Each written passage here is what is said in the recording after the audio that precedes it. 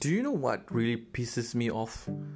I think if you're a man and you ran away from your problem, I think that really pisses me off in one way or another, because the general rule of thumb is we don't run away from problem.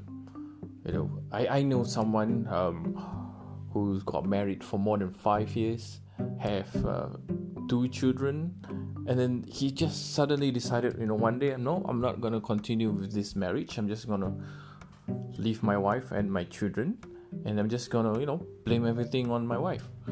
That's the reality of what we are, facing at the moment, because the truth of the matter is, sometimes we do not realize that the world doesn't revolve around us.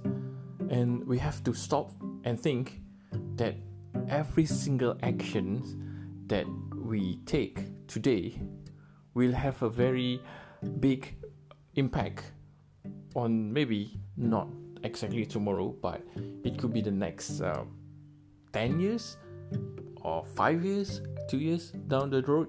We don't know, but the fact of the matter is something will happen because of what we did yesterday, today, or 5 years ago, 10 years ago.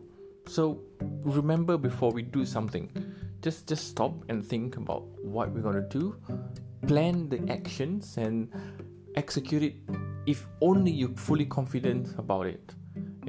Because life is too short, to be worrying about all these things.